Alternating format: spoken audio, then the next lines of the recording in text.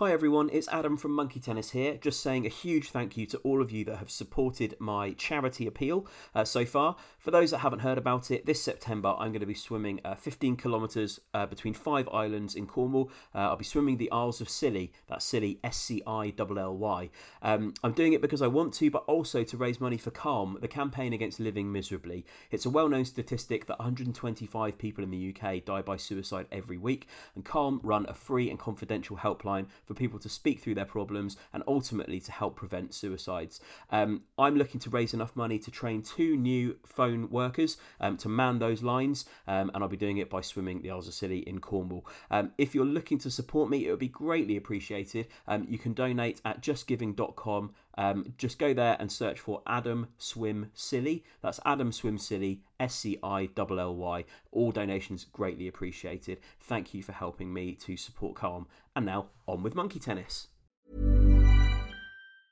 Hiring for your small business? If you're not looking for professionals on LinkedIn, you're looking in the wrong place. That's like looking for your car keys in a fish tank.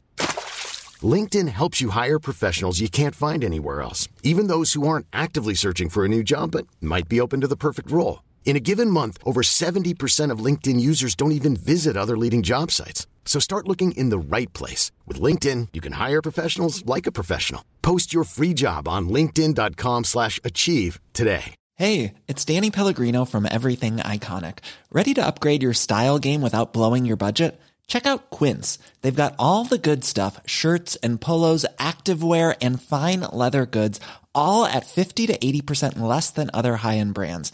And the best part? They're all about safe, ethical, and responsible manufacturing.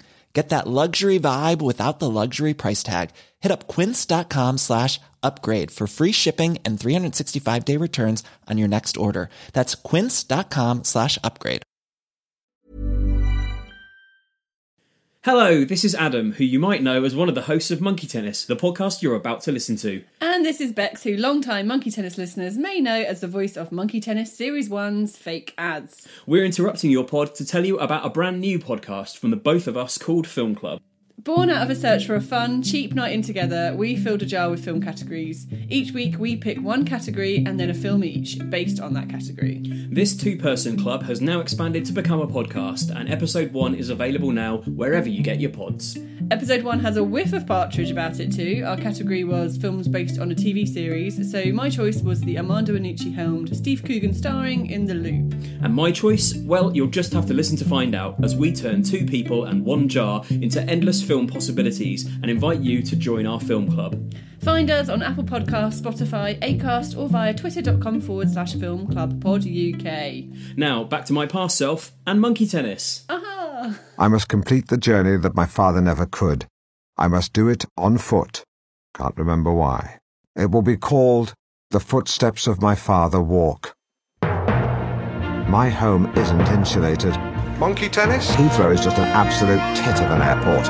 Quite simply, cows. Monkey tennis? With his stupid Ewok head. Blarber on him, Knowlesy. Love you, AIM. Monkey tennis? A total wazzock of a guy. Infinity, the final frontier. Monkey tennis? We will talk about it now, Mr. Nichols. Monkey tennis? Motherfucker. Gary Wilmot.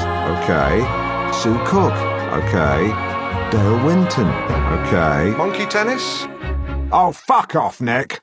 Hello once again, and welcome to Monkey Tennis, the Alan Partridge fan podcast. We are about to take a look at a man called Michael. I'm Adam Brooks, and I'm joined by Tom Dark. We will talk about it now, Mr. Nichols. Nick Alder. Regis will hammer you on the small print. And Tom Stab. Plant one on him, Knowlesy. Great. So, Tom Stab's at the helm of this particular episode. I am indeed. I was quite happy to get this chapter because we've speculated quite a bit before, during the recording of this time, whether we would see Michael in this time at any point. There was quite a lot of speculation from fans and stuff like that. Just a quick question. Who had actually read Nomad before this time went out? Me. Not me. No. So I guess from you two, there may have been some speculation about whether we would see Michael, whereas you, Tom, probably thought we're not going to see Michael because of how clear they are in the book that he is a man who died.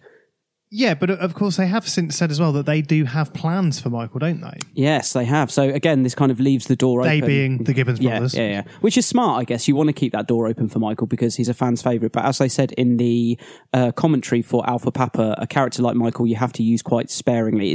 I think the exact quote they were saying, like, the more you use him, it's diminishing returns. And I got the impression that even with Alpha Papa, they felt that they were right on the edge of it being too contrived that he would be part of that story. So I think their standard of what's a realistic way of reintroducing Michael is much higher than us as listeners or watchers. So it's a strong start from Alan in this chapter. Humility is my watchword, and I'm one of the humblest broadcasters you'll find. This reminded me of I'm So Humble from the Pop Stars Never Stop Never Stopping soundtrack. It's basically the same joke over a whole 3-minute song.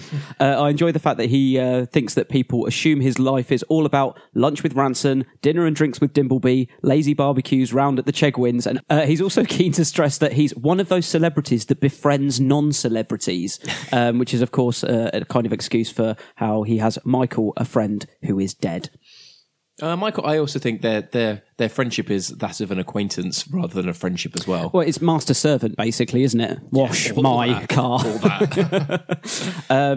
So we've got some Alanisms here, kind of, I guess, like Spoonerisms. There's normal Peter and standard Andrew as well, which is, terms that he uses to describe, like, the normals out there, I guess. Man on the street. Average Joe, yeah. So what does Alan/we know or don't know about Michael? So the things that Alan goes through, he says that he's an exceptionally low achiever. Well, I guess we can agree that part is true.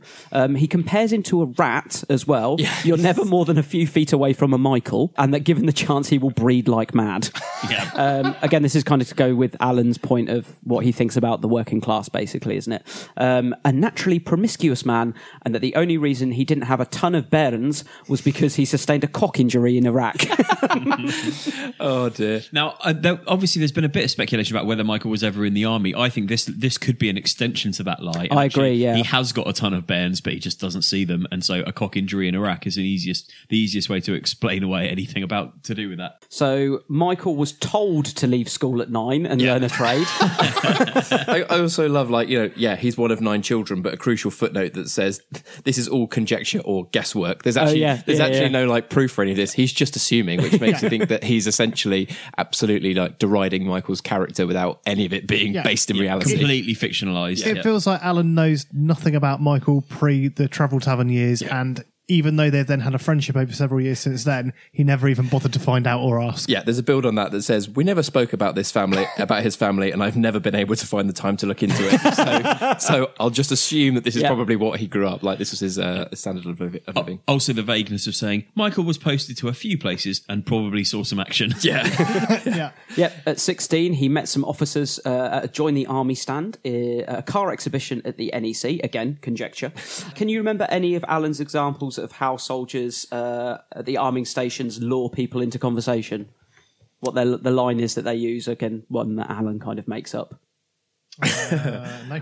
Cool jeans you're wearing. You know what's even cooler? Firing guns. That's not a million miles away from some of the army adverts you still get on telly now, really. Yeah. So, again, to do with the kind of questioning whether Michael was actually in the army and whether he actually saw any combat, I've done a bit of a deep dive on Age Watch. So Michael goes to the NEC car show and speaks to the army guys in 1969 when he was 16. So that would make Michael today 66, if he were alive, of course. 44 when he sat on a steak and kidney pie in Alan's hotel room. 48 when he drove to Cardiff and had full sex with a woman. And 60 when he did a shit in a box / died. That's a great timeline. Michael's greatest hits. So yeah, do we believe Michael? Because then it kind of skips to him working in the hotel. So with the Iraq war where Michael supposedly got his cock injury, remember that's what Alan says, conjecture I guess, he got the inspiration, so that's where he would have got the inspiration later to name his bike Desert Storm. And the Iraq war ran from August 1990 to February 1991. So are we to assume that Michael was in the army for 22 years? Because that's when he would have signed up in 1969. So that's a long time, and I don't think necessarily, if that's true that he was in the army. I think that's feasible if you're the sort of person that's worked your way up the ranks, but I think it's a safe bet that Michael would not have worked his way up the ranks. 20 years later, he's still a private. I can imagine that he had campaigns that were 22 years apart and that he had a lot of downtime or sort of, was on standby for much of that 22 years. Yeah, possibly. Yeah, I mean, I guess the thing is with Michael, he's a bit of an odd character, not the smartest and a bit reckless. So I don't know how long his career in the army would have actually lasted. And I could imagine him getting a dishonourable discharge like within the first year. and crucially, doing a shit in a box. One of the cruxes this timeline is built on, namely that he went to join the army at a car stand exhibition at 16, is a detail that Alan has made up completely. Yes, it is key to remember that. Yeah. So we're now in the Travel Tavern, and Alan says it has all the hallmarks of a top London boutique hotel, which includes 24-hour reception, standard. Yeah. Complimentary shoe polisher near the lifts, which are also complimentary, and a savvy clientele that wanted 5-star service for a 3-star price. And my note here is, don't we all?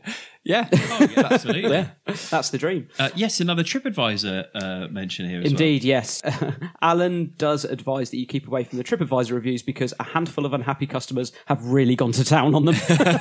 Alan meets Michael one night in the Travel Tavern as he's attempting to use leftover cigarette butts to create a super fag. Brilliant. Super fag. Which I'm a big fan of. One thing in this section particularly I would have really liked to have seen in I'm Alan Partridge, because it creates such a great visual gag, I guess, is Alan and Michael running around the hotel bar to see how many beer mats they could collect.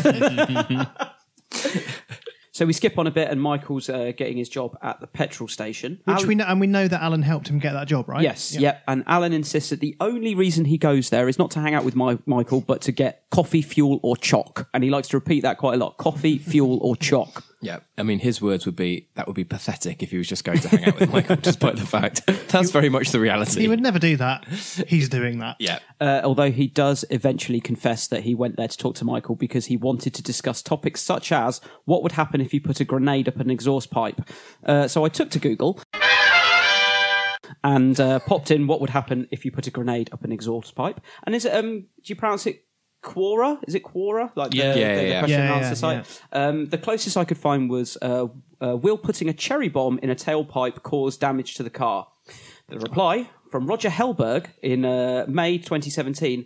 Okay, so this guy has replied to 1.5 thousand questions on Quora. Who's got the time? And his answers have had nearly 300,000 views. He said the shrapnel might kill someone, and if the fuel tank is mounted in the rear near the tailpipe, the explosion and fire might blow the tank and destroy the car. Not a particularly bright idea. So there you go. That's what would happen. I guess if sensible you advice. I mean, if you put a grenade up there, if a cherry bomb's going to do that, imagine what a grenade's going to do. It's going to absolutely obliterate it, isn't it? Yeah, I mean, you've got to ask yourself some serious questions if you're needing to look up that answer on the internet. But like, is this a good idea or it's not? The world we live in. Worth just mentioning again that Alan obviously got Michael the BP job. That's confirmed here, and then Yes. and equally also got him the radio station security job. So very much carrying Michael with him. I do like we get some insight as to what happened after the BP garage closed when it turned into a US style car wash and Michael was out of work again. He refused to work there because he said that he had bad hands. I don't know what bad hands are. Is it that they've done bad things? Or is it that there's some kind of injury? I'm not sure which. Yeah. It's definitely not an injury because, plot twist, it turns out that Michael is very good at shucking Brussels. Okay. Oh, yeah. So do we think his hands have done bad things? Shucking Brussels sprouts? I think he just doesn't Shucking the entire town of Brussels? I mean, that would take some quite dexterous handwork, to be fair. So yeah. I think he just doesn't want to wash cars for a living. And so what that means is that we finally found something that Michael won't do. It's just that list of things doesn't include having sex with someone who looks like Bob Dylan or jumping off a pier to your own presumed death. But he won't wash a car. Despite the fact that he washes Alan's car. Yeah, exactly. So it's not bad hands. Well, but the reason given is that he's got bad hands. Yeah, but we know that's a lie. Alan writes that he has lithe, supple fingers and shucks the sprouts into a colander with no little speed. It was so impressive that Alan cut the tip of his thumb off whilst carving the turkey. So I guess the biggest plot twist here is that Alan's had Michael over for Christmas dinner because we know that Alan basically spends every Christmas alone, doesn't he? Well, yeah, that's it. Alan's got no family. No one wants to see him. I imagine the same is true of Michael. None of his 9 brothers or sisters want to see him. I'm also imagining he's getting Michael round to basically just do all the dinner prep and then get rid of him. Yeah. Yeah. Yeah, if nothing else, he's certainly getting him to do the veg prep, isn't Yeah, he? Michael, can you chop this and do that and wash this up and cheers, gotta go. Yeah. Wash my plates. Cook Well, my actually, roast. It's not Michael that's washing the plates. After lunch, he says, I'll put the dirty crockery back onto the tray and leave it outside my front door for my assistant to collect. Of course, we should have known that. Sorry, Michael. Yeah. Lynn's already claimed plate duty. So on the podcast previously, we've talked about our ideal British breakfast or cookie. And as fans of Peep Show will know, in a very dramatic Christmas episode centred around whether cauliflower cheese is a traditional side to a Christmas dinner. Spoiler, it's not. So question to the group, what is your ideal Christmas lunch? We're talking meat, trimmings, drink, are starters involved? What's for dessert? Talk to me about cheese. Go. There's a lot to unpack there. I mean, this could be a whole bonus episode. Mate, perhaps what we could do is go for what we think is our most controversial Oh, I inclusion. like that. What what is canon for you, but you've had to debate, you've disputed it with other people? Actually, I don't think there is anything in my one. I can't think of anything that I would consider. It's a very controversial. conservative but excellently prepared dinner at the Alders on. I think the big thing about the Christmas Day food, it's all about kind of how you're mapping out your meals over the day, because I think depending on what time of day you have a breakfast compared to what time you have, like, are you having a Christmas lunch or is it a Christmas dinner? All those sort of things, I think they all have a knock-on factor to what happens throughout the day. And I'm interested to hear how the plan for Christmas Day dovetails with Stobb's absolute hardline attitude when it comes to at what time a roast dinner is allowed. Yeah, you've got very staunch views on this. You don't believe that a roast dinner, what is it? It can't be after like 3 PM. I would say that anything after 5 PM is madness for a roast dinner on a Sunday. Why? Is that including? That's including Christmas. You wouldn't have it. No. Or So are you softening your stance in reverence for our Lord Jesus Christ? Christmas dinner is usually on the table in the Stab household at around 2 PM. I'd say it's a smidge later in our house, but it's probably more like 3. Basically, in the same ballpark. It's turkey, it's roast potatoes, it's pigs in blankets. Yeah, it's and pigs in blankets are essential for Christmas. absolutely essential. This could be controversial. Does anyone have Yorkshires at Christmas? Usually, yeah. Really? Yeah, I'd throw them in. Nice. I mean, I sort of think the principle of Christmas dinner is it's Christmas dinner, have what you want. If you want it, have it. But it's essentially roast dinner with all the trimmings and then some more extra trimmings because it's Christmas. Is it ever cauliflower cheese? Yes, always cauliflower. Yeah, Really? I would have it's not that. traditional. Yeah. It is traditional. I will fight Mark Corrigan's down. And also it's prawn cocktail starter. Yeah, same. Yeah, yes. Same. Keeping it 80s. Or it's either that or it's Parma ham and melon balls. Nice. That's also a great Christmas starter. Nick is not sure. It's neither of it's neither either of those. Is it Christmas either. pudding? Oh no, God no. Oh, it's The Heston one with the orange in the often middle is, is but good. I don't like it. No, it's not good. And then it's cheese at about 6, 7 PM. Oh God, yeah. Bring And on all the bring on sherry. the cheese and biscuits. God, this sherry is good. The sherry is good. Increasingly, it's a harder and harder fight to justify a sandwich before bedtime. After the size of the roast goes up every year. See, that's why we have our lunch at about 2 PM, because by the time you get to about 6, 7 PM, you're ready for another feed. If you have it any later, that feed is getting later and later into Once the you've night. watched Phil Mitchell be kicked down a flight of stairs or something, it's Nothing absolutely says Happy sandwich Christmas time. more. Yep. Great, really enjoyed that. After that scintillating discussion on Christmas dinner, back to the chapter, we are moving on to Alan has helped Michael get a job at North Norfolk Digital. Alan agreed to vouch for him when the station was advertising for a security guard. But as it transpires, as we all know, the one thing that Michael failed to do is protect the security at the front door. As such, some people argued that Michael failed in his duties. They go on to argue he's ultimately responsible for the tragedy that led to the death of one person, brackets, Michael. It's almost as if they're saying Michael deserted his post to help himself to wine and mini sausages, unwittingly allowing a deranged gunman to enter the building and take 9 people hostage. He let himself down. And I think that's a fair point. Basically, Michael caused his own death. In a way.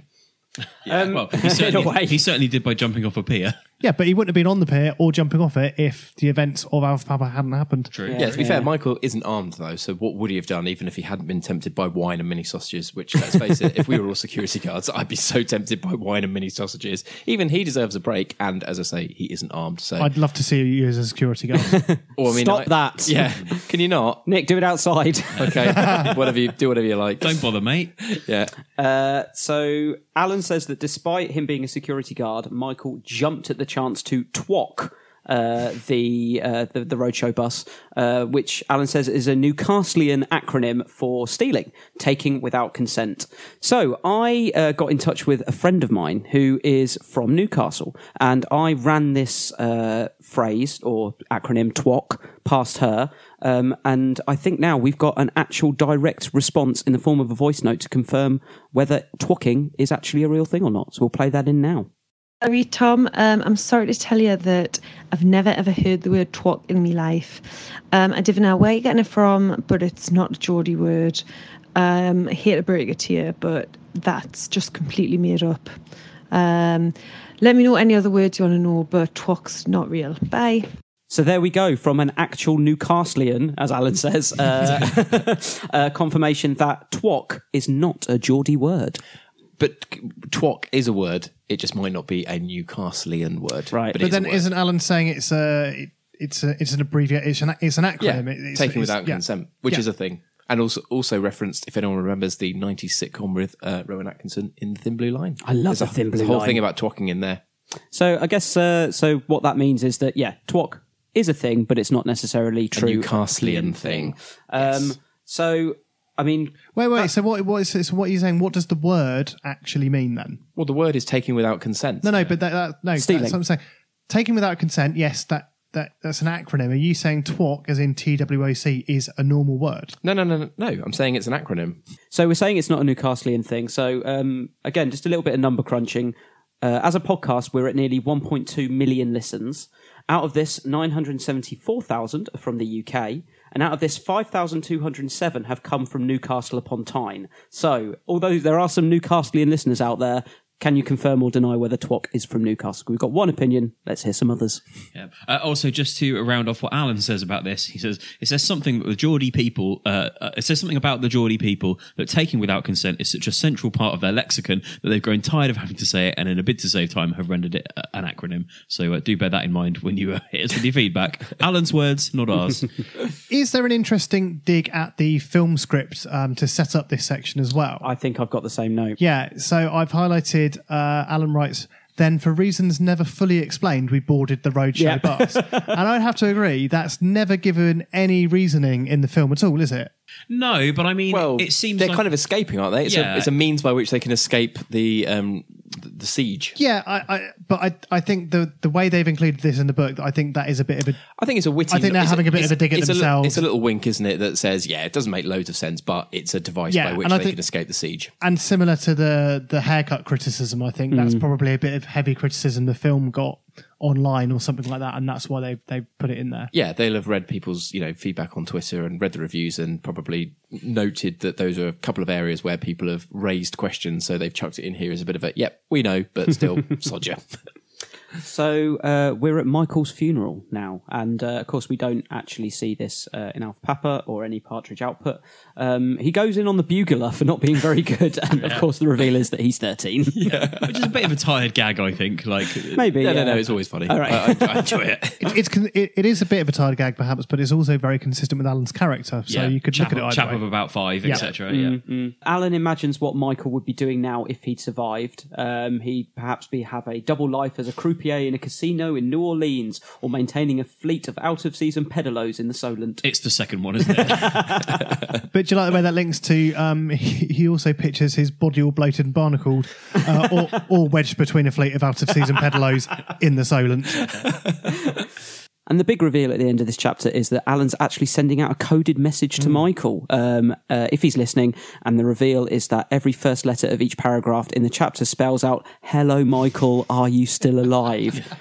Which, to be fair, works a lot better if you're reading the printed book than if you're listening to the audio. Yes. Did anybody see that he'd started a paragraph with the word verily and become suspicious? Or, No. like me, did you only clock this when you got Of course, Yeah. Also, of course, the other joke beneath it all is that if you wanted to find out if Michael was alive, you could just write it as a sentence in the book that you're writing. You don't have to hide it in the paragraph. Yeah, it's similar when we come to discuss Angela, isn't it? There's a device by which he uses a similar technique to get a message out there. Coded messages.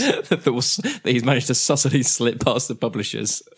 So the chapter ends with Alan asking Michael if he's listening and to let him know that he'd like to meet up and talk about armoured vehicles. Alan just really misses his friend. Well, he misses him, but he's also dedicated an entire chapter to absolutely admonish his character. So yeah, but I don't think Alan thinks he's doing a disservice with this chapter. Him a rat. But I don't think Alan's got enough tact to realise that the way he's phrasing Michael's existence could be seen as quite negative. I think Alan thinks this chapter is quite a loving tribute to Michael. Yeah. So what? Oh, but life was tough in the slums of Newcastle, where Michael was born to a tinker and an unskilled seamstress, one of 9 children. And again, there's nothing. It's all guesswork as well. Yeah, it's all conjecture. But yeah, I think that rings true with Alan's character, that he wouldn't realise that what he's writing is perhaps bad and wrong. Any other further notes on this chapter? Well, just one thing. He talks about his father's funeral in this chapter as well, doesn't he? Saying that he was. It was suggested by some I was unconsciously repeating the actions I'd taken at my father's funeral. Classic behaviour of someone who had failed to deal with past emotional trauma. So the question I had about this, because earlier in the book he's talked about his father's funeral pushing far too much soil onto the casket. And there's some kind of similarly repeated action in this chapter, but obviously Michael's body was never found, so. Can you refresh my memory, Tom? What is going on there? Yeah, Alan accidentally throws mud into a hole because Michael's body was never found. There's no actual burial, and it's revealed that the earth he was bulldozing had actually been dug up for a rockery. So is the conceit there that it's just like a random hole and he's just started pushing some mud in? Yes. That's brilliant. This will do. I'm glad we nailed that. So that's the end of this chapter, and we move on to chapter 26, The Gatwick Candidate.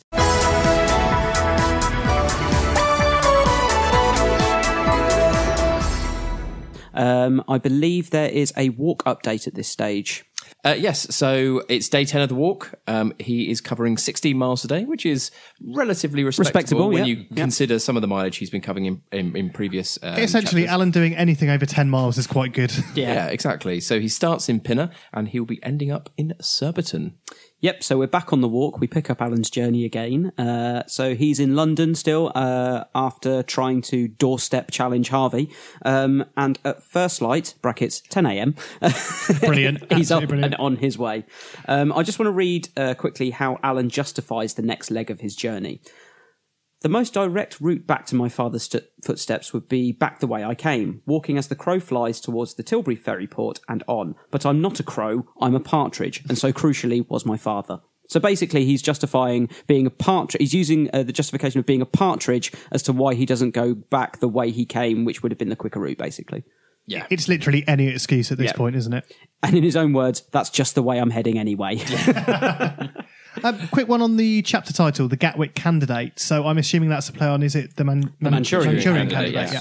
Which does that actually link thematically? I don't know. Seen it. I haven't seen it I'm either. not convinced that it does. Well, not really. I mean, this is a chapter about a man walking to an airport and then having, So the film isn't about that? No, not at all. The Manchurian Candidate from memory is about someone trying to become president or prime minister. We're kind of looking at Jez here, who's got evil. Filmic knowledge. Evil as their main agenda. Oh, what? Right. Jed on the film. Sorry, I slipped into talking about Jed there. I should have carried on talking about the Manchurian Candidate. So he also justifies it by remembering that he's been planning to check out Gatwick's brand of Regis Express for yonks, and he's been a member for years. I'd never heard of Regis. I hadn't either. I'd heard of it, but I must admit, I assumed it was like a hotel, whereas it seems like it's almost like a members club for people that don't have access to offices. It's like WeWork, isn't it, basically? Yeah, I imagine it's a budget members WeWork. club or just like office space. It's budget WeWork, basically. Yeah, it sits in my mind as something that I imagined was prominent in the 80s and I imagine had probably become obsolete by the time. It's travelling not salesmen at all. needing to send faxes Not at all, and make phone calls, isn't it? Because in the research for this, I found out that it has over 2,000 centres and in 2018 generated a revenue of 2.5 billion. Wow. Good business to get into. Great. Yeah. Alan describes it as business cool and what it must be like working in Dubai after finding himself accidentally on Richard Keys' mailing list. Brilliant. So question to the group, how familiar are you with the broadcaster Richard Keys? Not at all. Hardly at all. Vaguely, as in sports reporter and hairy arms. That's Brilliant. all I've got. I am very happy to do a deep dive on this because, first of all, he's an odious man.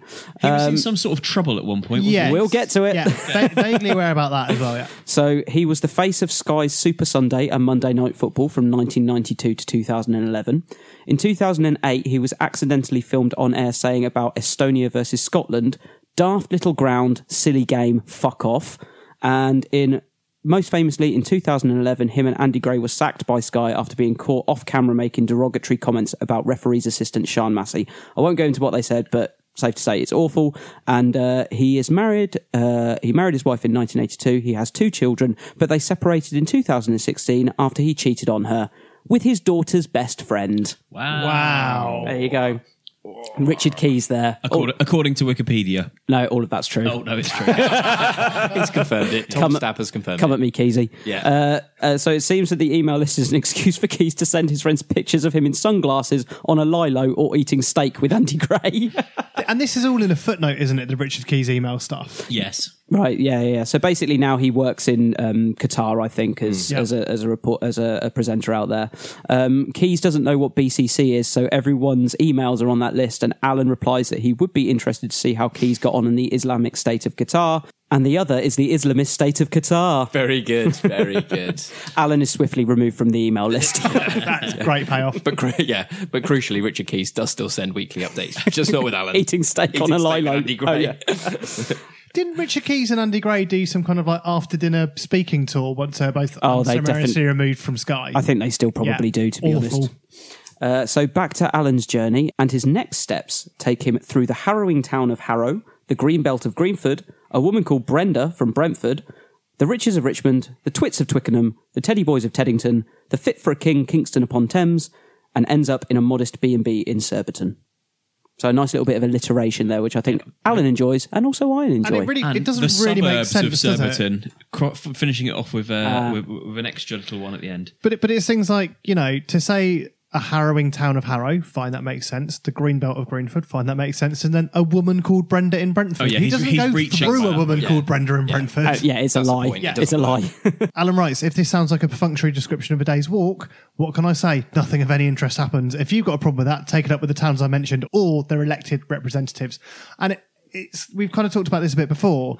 There are large swathes of action in the book where he just really skips through everything. Yeah. So it's that brilliant conceit that the writing is so poor. You'll get a real deep dive into some conversations, and then there are other chapters where he's walked like 20 miles and doesn't give you any detail about what's happened. And lots of instances as well of him being like, if you've got a problem with it, take it up with, insert something that isn't him. Someone else. Yeah. It's everyone else's problem, not his. Yeah.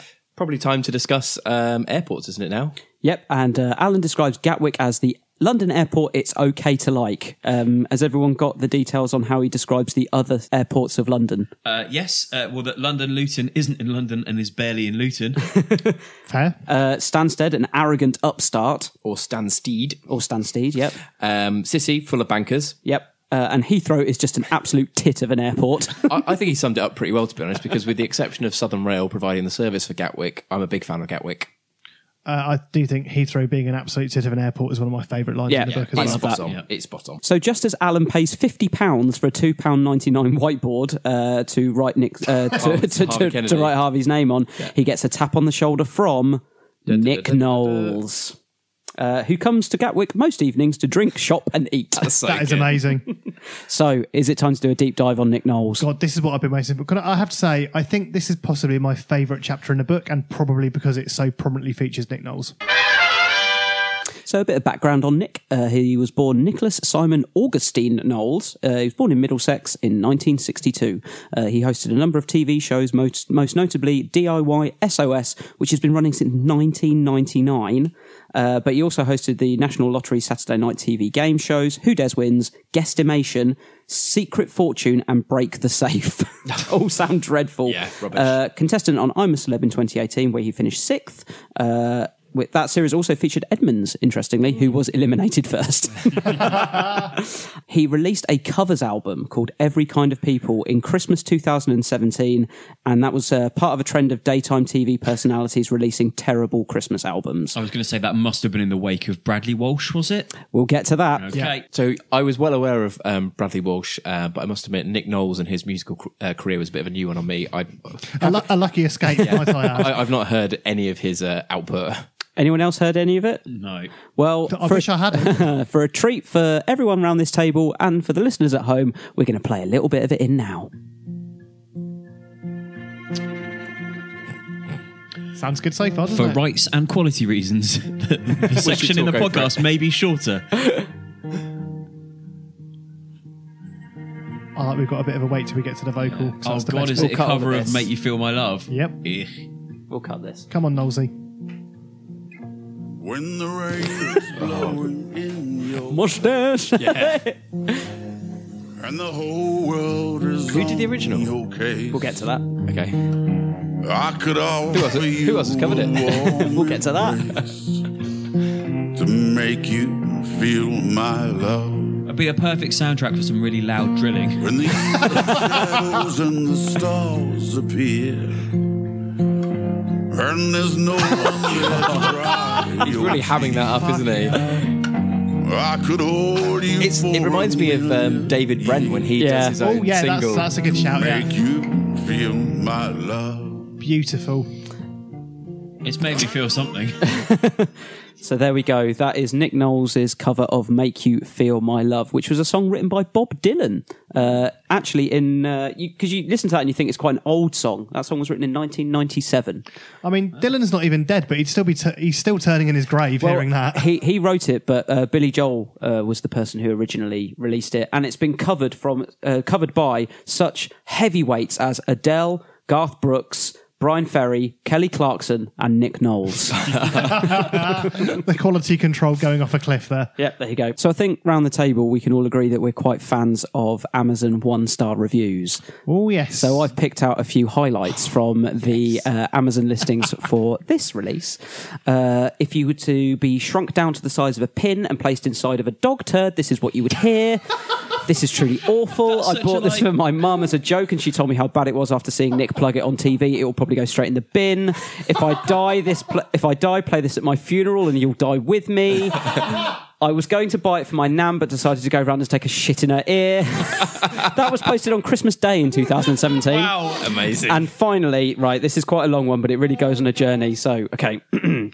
I'm going to level with you. I haven't listened to it. Not in the literal sense, at least. I know this Knowles guy, though. He's the guy in the tight black T-shirt with a hammer, and sometimes he's got a trowel. Sometimes he's in a tight white T-shirt, but usually it's black. He's got a strangely huge skin tone, and he often looks like he's about to pass a particularly troublesome stool.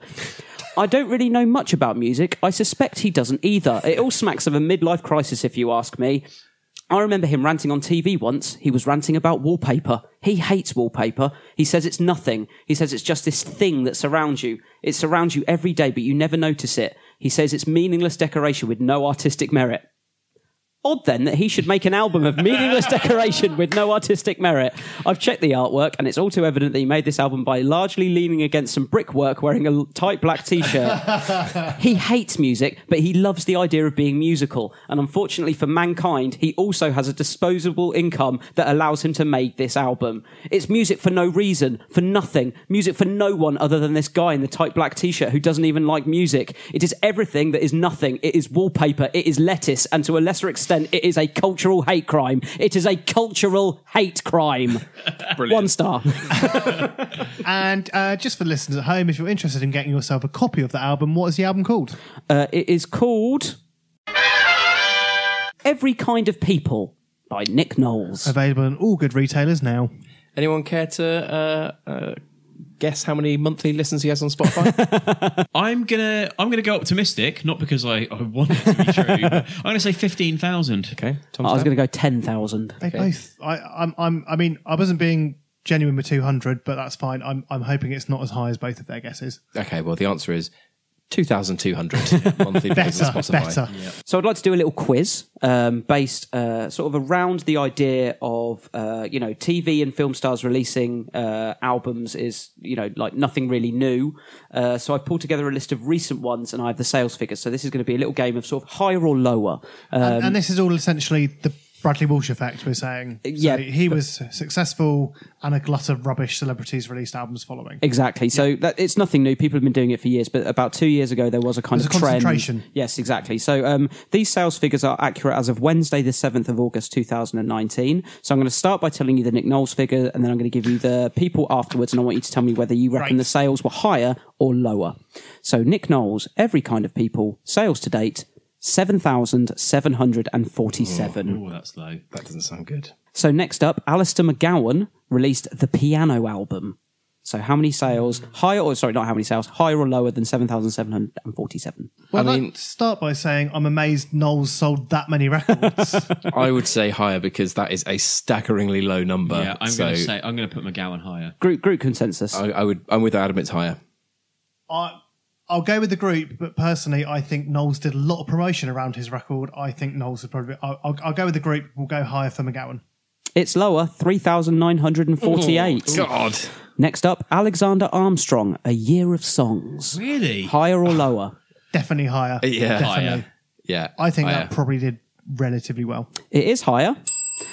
201,093. Well done. Bradley Walsh, Chasing Dreams. Higher. That was Higher. That was Way wasn't higher. it like the biggest selling debut UK album of the year? I think It was like the biggest selling debut since like the Arctic Monkeys or something mental like Really? that. Yeah. Higher. Oh, my God. Okay, I'll go with these guys. Higher. It's lower, 152,075. Oh. And interestingly, that Bradley Walsh album, the year it was released, was the biggest selling debut album of that year. The music industry is fine. Staggering. Okay, so next up, Jason Manford, A Different Stage. Oh, this did quite well. When you're ready to pop the question, the last thing you want to do is second-guess the ring. At BlueNile.com, you can design a one-of-a-kind ring with the ease and convenience of shopping online. Choose your diamond and setting. When you find the one, you'll get it delivered right to your door. Go to BlueNile.com and use promo code LISTEN to get $50 off your purchase of $500 or more. That's code LISTEN at BlueNile.com for $50 off your purchase. BlueNile.com, code LISTEN. I'm Sandra, and I'm just the professional your small business was looking for. But you didn't hire me because you didn't use LinkedIn Jobs. LinkedIn has professionals you can't find anywhere else, including those who aren't actively looking for a new job, but might be open to the perfect role, like me. In a given month, over 70% of LinkedIn users don't visit other leading job sites. So if you're not looking on LinkedIn, you'll miss out on great candidates like Sandra. Start hiring professionals like a professional. Post your free job on linkedin.com/achieve today. Wow. Nice. Yeah. What you're hearing are the sounds of people everywhere putting on Bombas socks, underwear, and T-shirts made from absurdly soft materials that feel like plush clouds. Yeah, that plush. And the best part? For every item you purchase, Bombas donates another to someone facing homelessness. Bombas. Big comfort for everyone. Go to bombas.com/ACAST and use code ACAST for 20% off your first purchase. That's bombas.com/ACAST. Code ACAST. And he had a busy year because I remember he was touring comedy and he was in a musical. So it's higher or lower than 150,000? Was he not embroiled in some kind of sex scandal as well? Yeah, he was naughty. Yeah. Higher or lower? So higher or lower than 152,000. I'm going to say lower, but I don't think it's lower by much. Okay, yeah, let's go lower, but by a small margin. It is lower.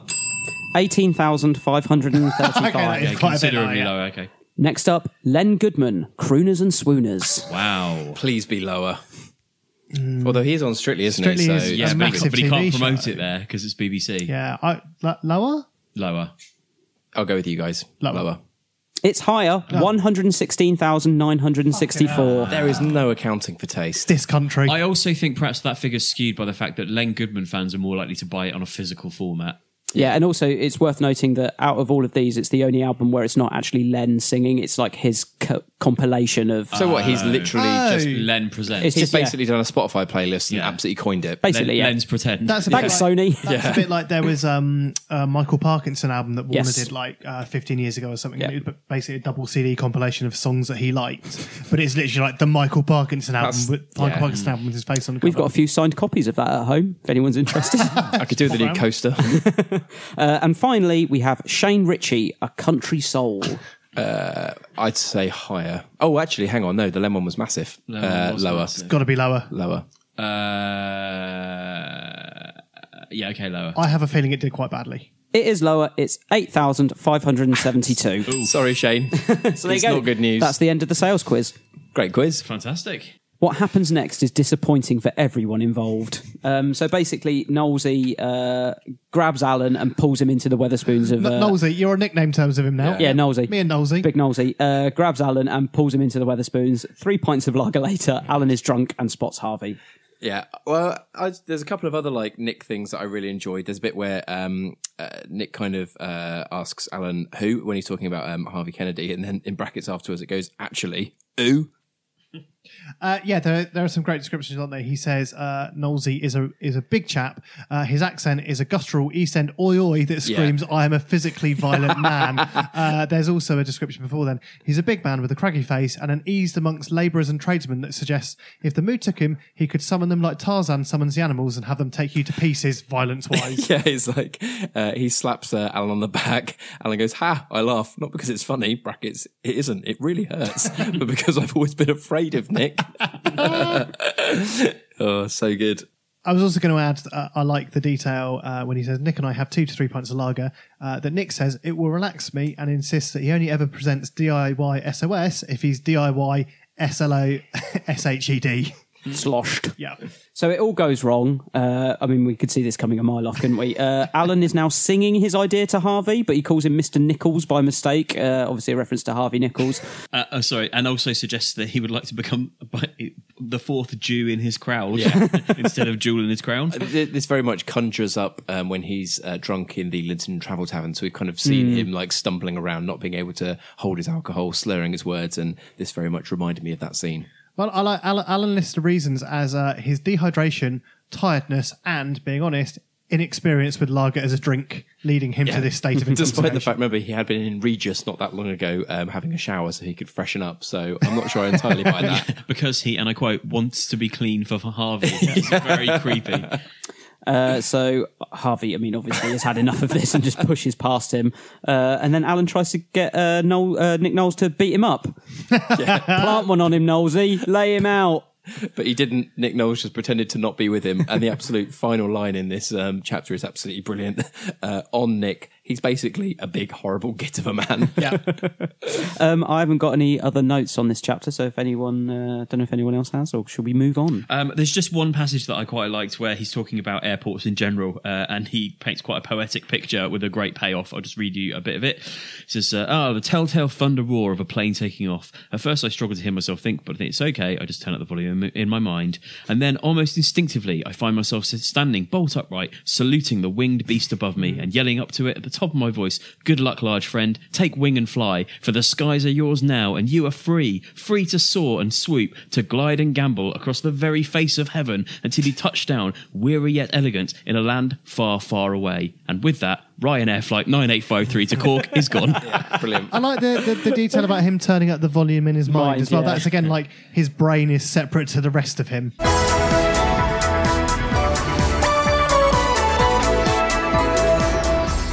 And now chapter 27, Upon the Wings of a Child. I believe there is a walk update, so I'll throw over to Nick.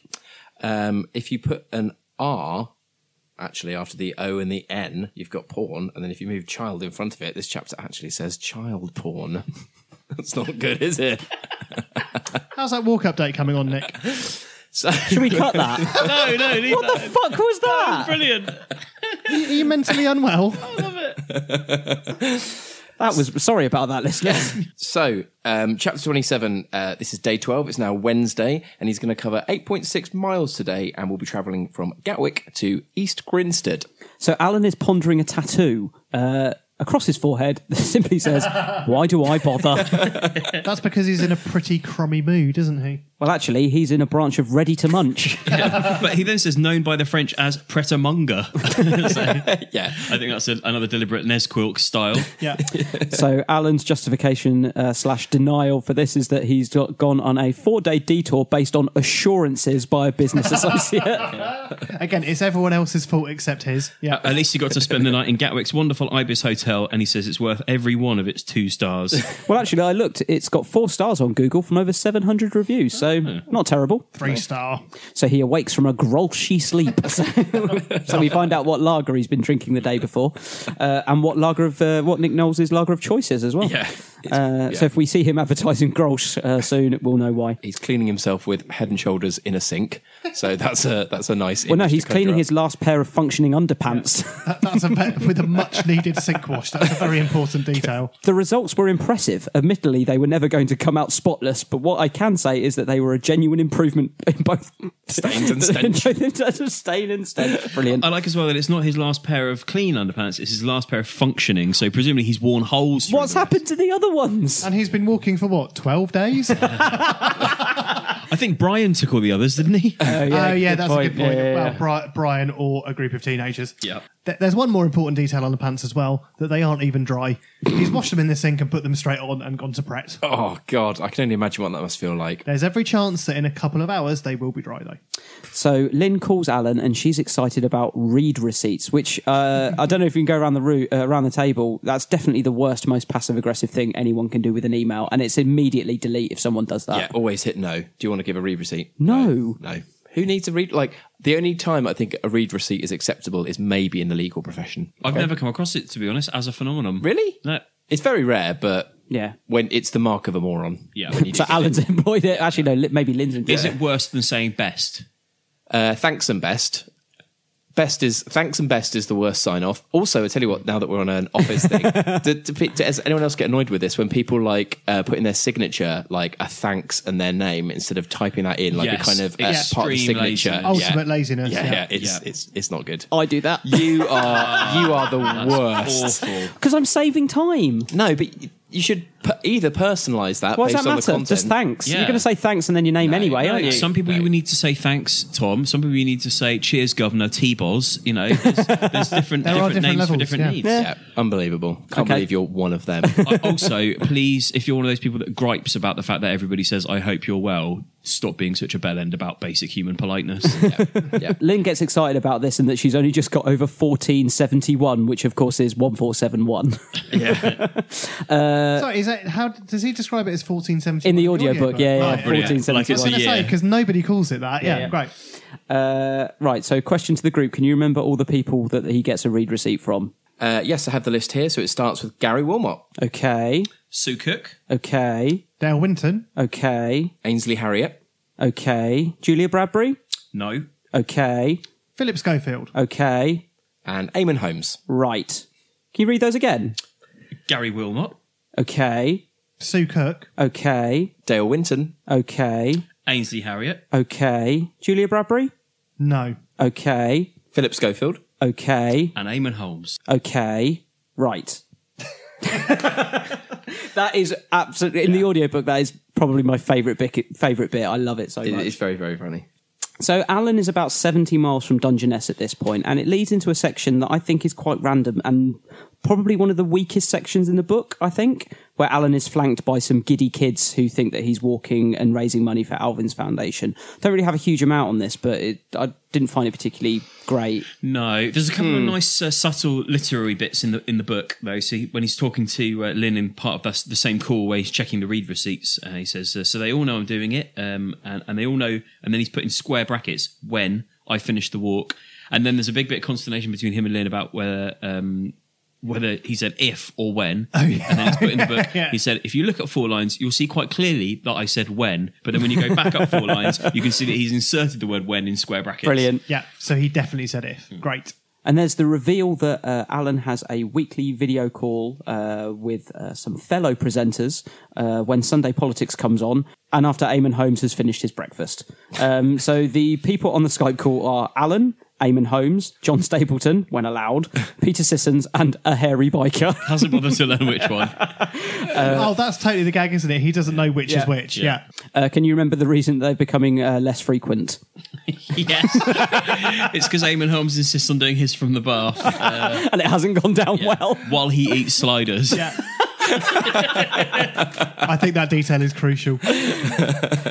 Is it worth dwelling on some of the questions that they discuss in their Sunday Skype club? Well, I've got them written down here. Is it okay to hug a crying child? What if the child is 15 and a girl? Or it takes place in your dressing room and you've taken wine? Or if the child's parents are present but temporarily distracted?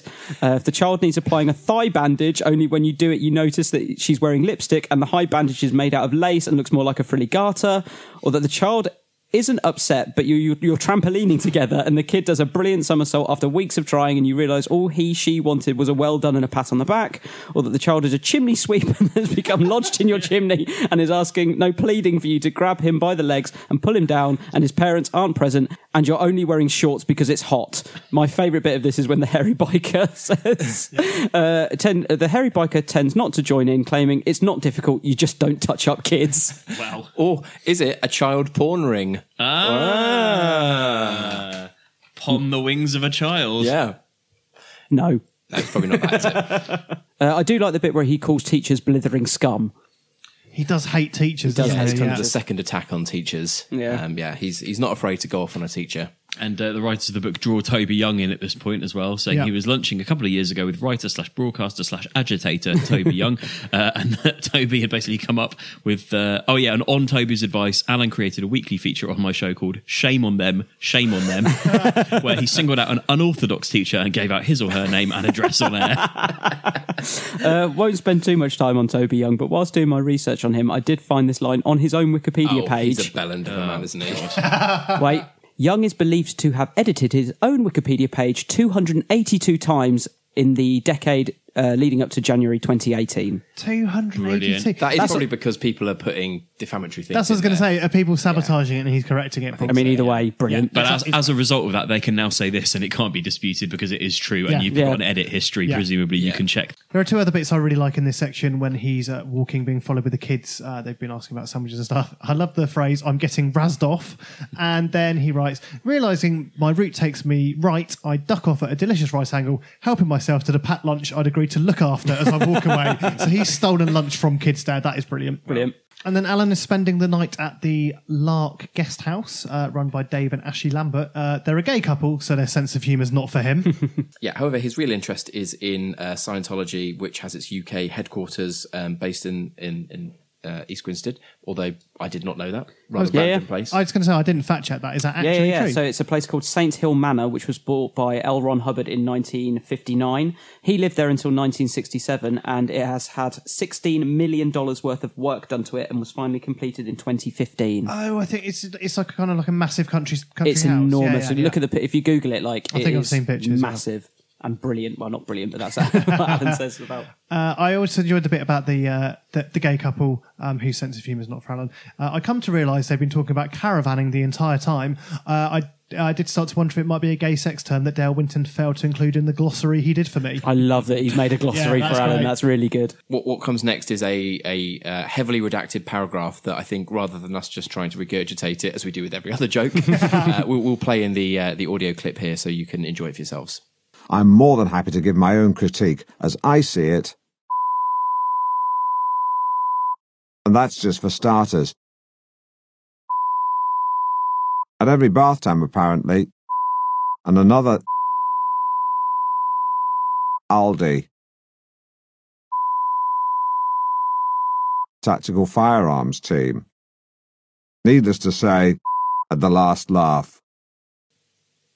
What I like there is that that they've clearly redacted things like the phrase "I had the," which there'd be no reason to get rid of. I had the last laugh. And I also like the fact if just the bits that you do either read or hear, I can't figure out what the actual paragraph would be either. I feel like that's obviously a very deliberate thing. There's no way it pulls together. I wonder if they've ever actually written it. Probably not. To have things like bath time, Aldi, and tactical firearms team. Anything else on this chapter at all? Only that this is the beginning of the night sweats that are explored more visually in this time. He wakes up and his sheets are sodden with perspiration, like sodden. Oh, and I think it's also worth mentioning that he passes the Queen Victoria Hospital, briefly wondering if he should pop in to get his foot looked at. He writes, "It now hurts a great deal multiplied by 1,000,000. But he rethinks, as writing, going into casualty for a cut foot, dear oh dear, how would I have coped in Vietnam? But I think with the beauty of hindsight, he probably should have got it looked at there and then. Yeah. I noticed that he ends this by saying, with the exception of light bulbs, hymens, and my heart, which has been broken into 1,000,000 pieces by a woman called Angela, everything's fixable. I miss Angela. There's a bit of a pattern here where I think quite a few of the chapters, or some of the chapters in this book at least, have been written so that they could be slotted in any order. Yes. And then they just add 2 lines at the end, which tie it to the next chapter. The same thing with Michael as well. Exactly the same one, yeah. Yeah, and Edmonds, I think, as well, possibly. I think it's only... Yeah, you could almost have those chapters written just ready to go and then just slot them in based on how you end and begin the especially previous chapters. If you think, it's a 31-chapter book, he doesn't start the walk till chapter 10, and you have these totally separate standalone chapters on Angela, Michael, his father... you've got at least 3 or 4 where they're specifically about a person. So I think they were probably floating chapters during the writing process. Could have gone and they anywhere. just slotted them in where they made sense. So that leads us on to chapter 28, My Angel, Angela.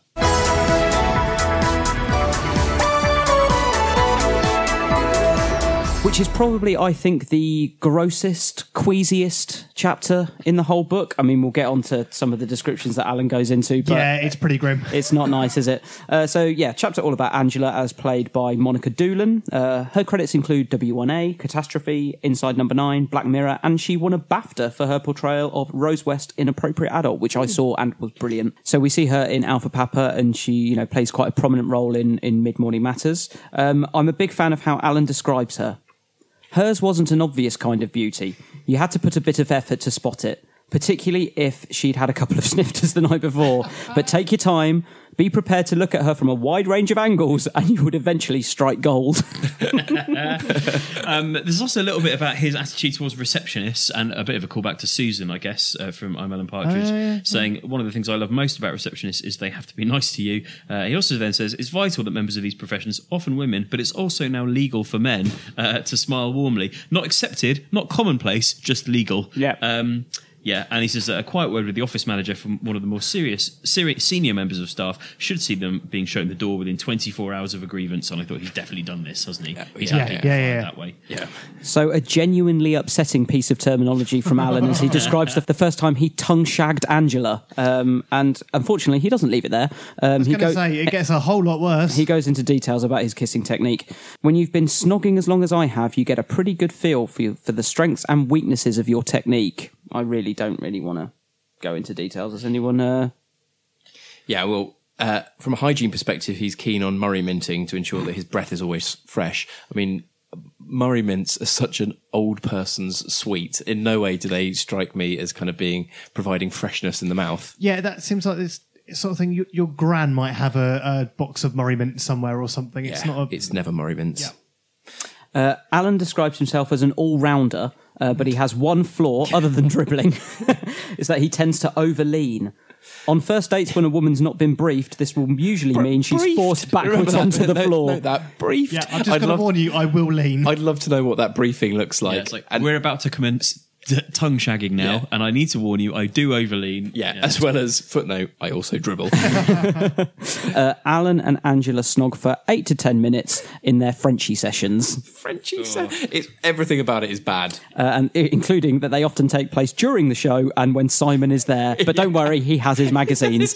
Which reminds me of the Simon doesn't mind, fuck him, in Mid-Morning Matters. Can we talk a second about Alan's ratings as well? He says it's just as well there's more to love than giving someone an arbitrary mark out of 10 for how attractive they are. So what if I was a 6 and she was an 8? Or if I was an 8 and she was a 6, brackets, which is what it was. So question to the group, is Alan an 8? No, Do you not think so? No. What? How is he an 8? I think that because he's played by Steve Coogan and he's a dashing man who looks after his hair. I think you could argue that Alan is an 8, but it's the fact that he's willing to point it out is the joke. I think his lack of humility. maybe physically he's an 8, but unfortunately personality. He's dragged down by his personality, and the average comes out way lower. You maybe have a bit of an imbalance where obviously like Coogan himself is genuinely in good shape and obviously looks after himself, but the character of Alan obviously has a fat back, build up of fatty deposits. Mm-hmm. I don't think Alan in the world of the APU is in as good a shape as Coogan is in real life, so it is a bit conflicting. But maybe if Alan were to dress better and not have often such ridiculous hair, he probably would elevate his numbers a bit as well. So I'm going to have to press you to rate Alan Partridge's attractiveness out of 10 in that case. I'll give him a 7. Fair enough. 7? Again, generous. I'm going like 4. And Steve, I'm giving you an 11. Oh yeah, Steve is hubba hubba. They are the same person physically. No, but I'm talking about the Alan Partridge, the character. Oh, in the actual APU, it's a 4. A quick follow-up question to the group. What magazines does Simon read to distract from this? What Car magazine? No, he doesn't. No, I think. Oh, it's like is it like those like word search booklets? No, that you can buy. And stuff I think he would probably read something as like a kind of Wired, because he wants to be in that kind of tech world with young people where you get free breakfasts in the places of where you work. So he kind of he's able to daydream of a life that unfortunately he's not able to obtain. I wonder if he might also get Mad magazine imported from America or Cracked. I was thinking some kind of comedy magazine. Yeah, and possibly a combo of Private Eye in order to look smart, and because of him and Lucy's Doctor Who watch along, probably a Doctor Who magazine of some kind as well. Good. Maybe Viz? Would you go? Oh yeah, Viz? I can see him being a Viz person. But maybe like Viz is slipped inside Private Eye, so he looks more intellectual. Yeah. Yes. So Angela is strong and has stamina. So that's his sex description of Angela, which I think is a description that he's mentioned before about her. He definitely describes either their tongue shagging or shagging sessions in Mid-Morning Matters, doesn't he? And it's equally quite grim. For a while, he thinks that there's something wrong with her, but after rewatching the film where Michael Fassbender plays a fuckaholic, he concludes that it's just that he turns her on. Also, crucially, Michael Fastbender, not Fassbender. Oh, really? Is it? Spelled it in the book. Angela and Alan move in together after 10 days of dating. Why not? And we learn that they have discussions whilst making love. Alan describes himself as quite a chatty lover, and Angela less so. And Tom, some people thought that them moving in together after 10 days was a bit quick, but it wasn't, and they were wrong. She might respond to the odd thing, but as a general rule, once lovemaking has begun in anger, she preferred not to be disturbed. Anger. And their pet names for each other. Sparrow is the name he would call her when they're making love, and Big Bird is the name she would call him. Now, we've Alan's referenced Colby before. His dad's not on an oil rig. Yeah. He's in the Cotswolds. But I don't think we've heard of Philip before, which is the other And also, child. what I also enjoy in the book, it says Colby brackets 15, and then Philip brackets, I want to say 12. Which I also like, because earlier he was saying that one of the 8 deadly sins should be rising inflection, as if you've got a question mark at the end of a sentence. Yeah. So he's done his own thing. Yeah. Can you remember some of the highlights of Alan's rules? I mean, remember, first of all, they were basically good kids. But Philip was short and Colby had spots. One of the rules was that they have to go into the garden if they want to break wind. It's important that they wash their hands before dinner. Yep. And be in Jim Jams by 8 o'clock, which, to be fair, is a rule I can support. You do enact that in day-to-day life. I also like that he requests they say grace before each meal. He says, as an atheist, I wasn't bound by this and could begin eating as soon as I sat down. He's basically just giving himself a head start.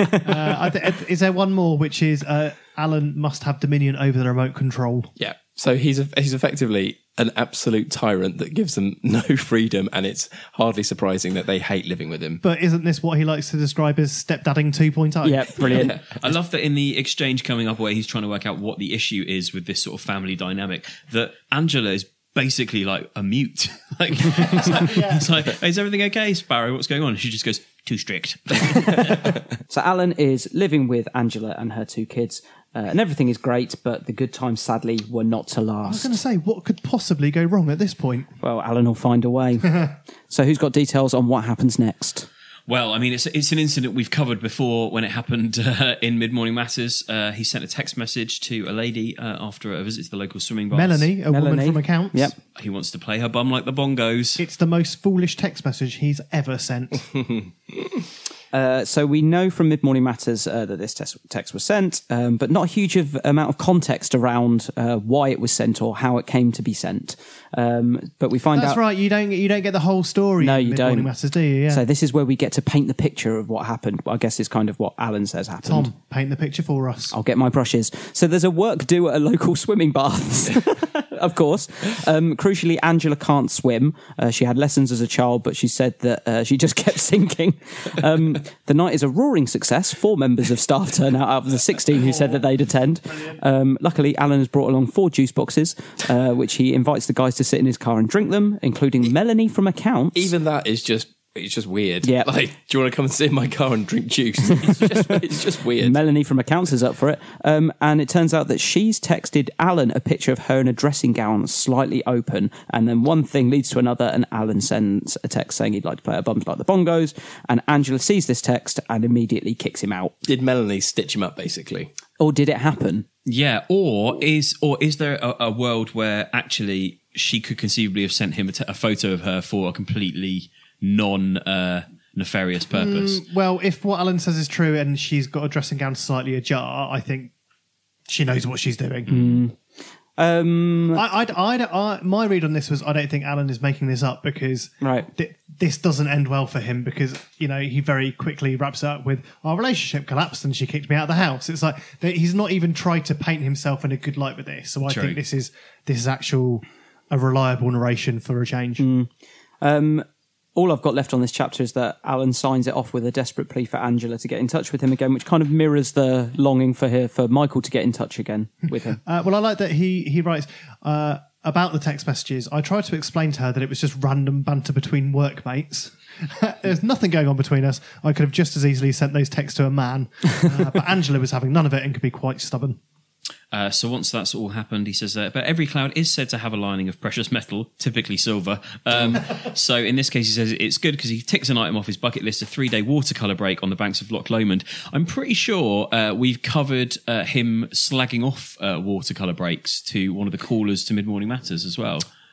But in Mid Morning Matters, he does talk about when he has the enforced break that he says it was his decision and he does go watercolour painting in Loch Lomond. Yes. But doesn't he say it was a complete waste of time? He says it's rubbish to someone who's considering it that calls into the show, I think, Right, so I think that wraps up that chapter, unless anyone's got anything else. Well, I think the other thing to add is maybe that he's still trying to communicate, and much in a similar way that he tried to communicate to Michael in coded messages in the book. He's using this book as a way to try and establish contact with Angela. There are several footnotes saying, call me, and things like, I did talk with the idea of sending her a message in this book, but my publisher felt it would be inappropriate and I agreed. After all, even if I did still have feelings for her, and that's not something I'm prepared to discuss publicly, would this really be the forum in which to say, Angela, if you're reading this, please talk to me when I walk past you at reception. I always try to catch your eye, but you just look down as if you're reading something, even though I know you're not. Yeah, and while I think of it, another thing I wouldn't have my publisher's print is a sign-off along the lines of, I think about you all the time, how your nose wiggles when you laugh, how you go blotchy after a hot shower. I just want to touch you, smell you, hold you tight in the pouring rain. You complete me, baby girl, and then just a single kiss, which in a weird way reminded me a bit of, there's a section in Mike Skinner's book, the Story of the Streets, where people are forever asking him who the famous person in Famous he got together with, and he says, I can say that it categorically wasn't Rachel Stevens, which I believe must be a way of saying it was Rachel Stevens, but I can't say that. Allegedly. So that brings us to the end of our penultimate Nomad episodes. Thanks so much for listening. If you're enjoying what you hear, please do give us a 5-star review or recommend us to a pal, and get in touch. ThePartridgePod@gmail.com, Facebook.com/ThePartridgePod. On Twitter, it's @ThePartridgePod. On Instagram, it's @MonkeyTennisPod. And the Monkey Tennis hotline is open for your calls on 07923 600 017. We'll be back with the last of Nomad, but for now, thanks for listening and goodbye. Call me a baby girl. I'm off to play Adam's Bum Like the Bongos. Awful. I see trees of green, red roses too. I watch them bloom for me and you, and I think to myself, what a wonderful world. I see skies of blue, clouds of white, bright blessed day. I must complete the journey that my father never could. I must do it on foot. Can't remember why. It will be called The Footsteps of My Father Walk. My home isn't insulated. Monkey tennis? Heathrow is just an absolute tit of an airport. Quite simply, cows. Monkey tennis? With her stupid Ewok head. Lava on him, Nosey. Love you, AIM. Monkey tennis? A total wazzock of a guy. Infinity, the final frontier. Monkey tennis? We will talk about it now, Mr. Nichols. Monkey tennis? Motherfucker. Gary Wilmot. Okay. Sue Cook. Okay. Dale Winton. Okay. Monkey tennis? Oh, fuck off, Nick. Planning for your next trip? Elevate your travel style with Quince. Quince has all the jet-setting essentials you'll want for your next getaway, like European linen, premium luggage options, buttery soft Italian leather bags, and so much more. And it's all priced at 50 to 80% less than similar brands. Plus, Quince only works with factories that use safe and ethical manufacturing practices. Pack your bags with high-quality essentials you'll be wearing for vacations to come with Quince. Go to quince.com/trip for free shipping and 365-day returns. Hold up. What was that? Boring. No flavor. That was as bad as those leftovers you ate all week. Keke Palmer here, and it's time to say hello to something fresh and guilt-free. Hello Fresh. Jazz up dinner with pecan-crusted chicken or garlic butter shrimp scampi. Now that's music to my mouth. Hello Fresh. Let's get this dinner party started. Discover all the delicious possibilities at HelloFresh.com. When it comes to your finances, you think you've done it all. You've saved, you've researched, and you've invested all that you can. Now it's time to take those investments to the next level by using the brand behind every great investor, Yahoo Finance. As America's #1 finance destination, Yahoo Finance has everything you need, whether you're a seasoned trader or just dipping your toes into the market. Join the millions of investors who trust Yahoo Finance to guide them on their financial journey. For comprehensive financial news and analysis, visit yahoofinance.com, the #1 financial destination, yahoofinance.com.